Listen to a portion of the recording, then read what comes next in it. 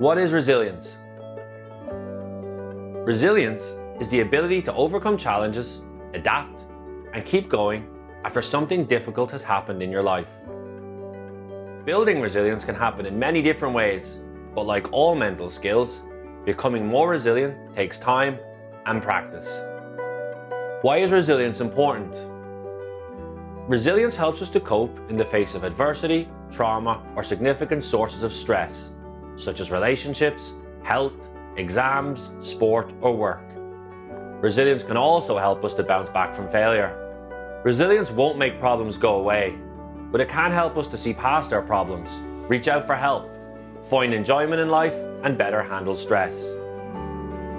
How can you develop resilience? One of the best ways to build resilience is through reflection. Take 5 deep breaths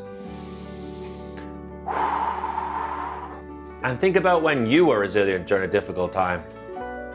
What did you do that helped you cope or get through that adversity? Maybe it was sharing problems with families or friends. Maybe it was going for a walk or a run.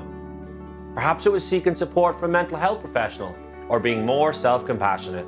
Everyone deals with adversity in different ways at different times. Figuring out what has worked for you in the past will help you to develop resilience for present and future challenges. This will help you improve your resilience.